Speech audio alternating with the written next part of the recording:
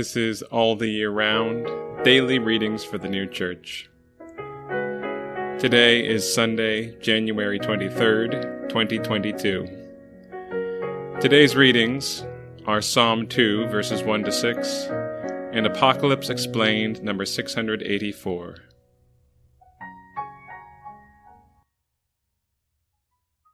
Psalm 2, verses 1 to 6.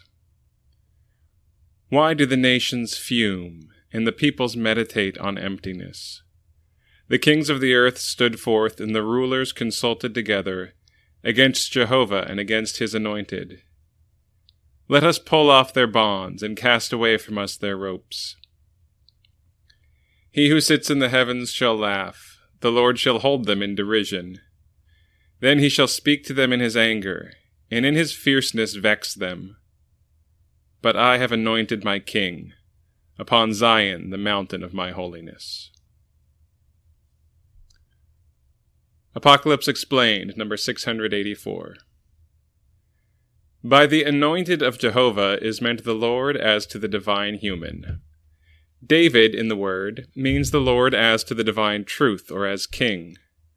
The Lord's coming, a last judgment by him, and finally his sovereignty over all things of the world are here treated of. The spiritual things which lie hidden and are signified in the particulars of this passage are as follows.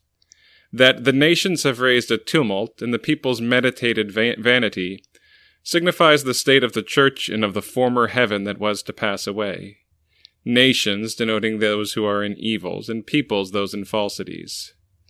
The kings of the earth setting themselves, and the rulers consulting together, against Jehovah and against his anointed, signifies the falsities of the church and its evils in complete opposition to the divine good and the divine truth, and thus to the Lord.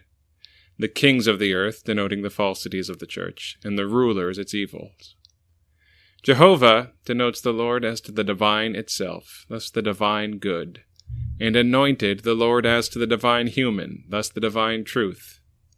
I have anointed my king upon Zion, the mountain of my holiness, signifies the human of the Lord as to the divine truth proceeding from the divine good of his divine love, and thence his sovereignty over all things of heaven and the church.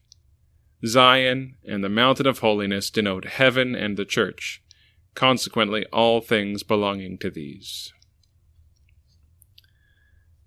In Psalm 2, verses 1 to 6 again. Why do the nations fume, and the peoples meditate on emptiness? The kings of the earth stood forth, and the rulers consulted together, against Jehovah and against his anointed. Let us pull off their bonds, and cast away from us their ropes. He who sits in the heavens shall laugh, the Lord shall hold them in derision. Then he shall speak to them in his anger, and in his fierceness vex them. But I have anointed my king upon Zion, the mountain of my holiness. This has been All the Year Round, Daily Readings for the New Church. We'll be back tomorrow with more readings from the Sacred Scripture and the heavenly doctrine of the New Church.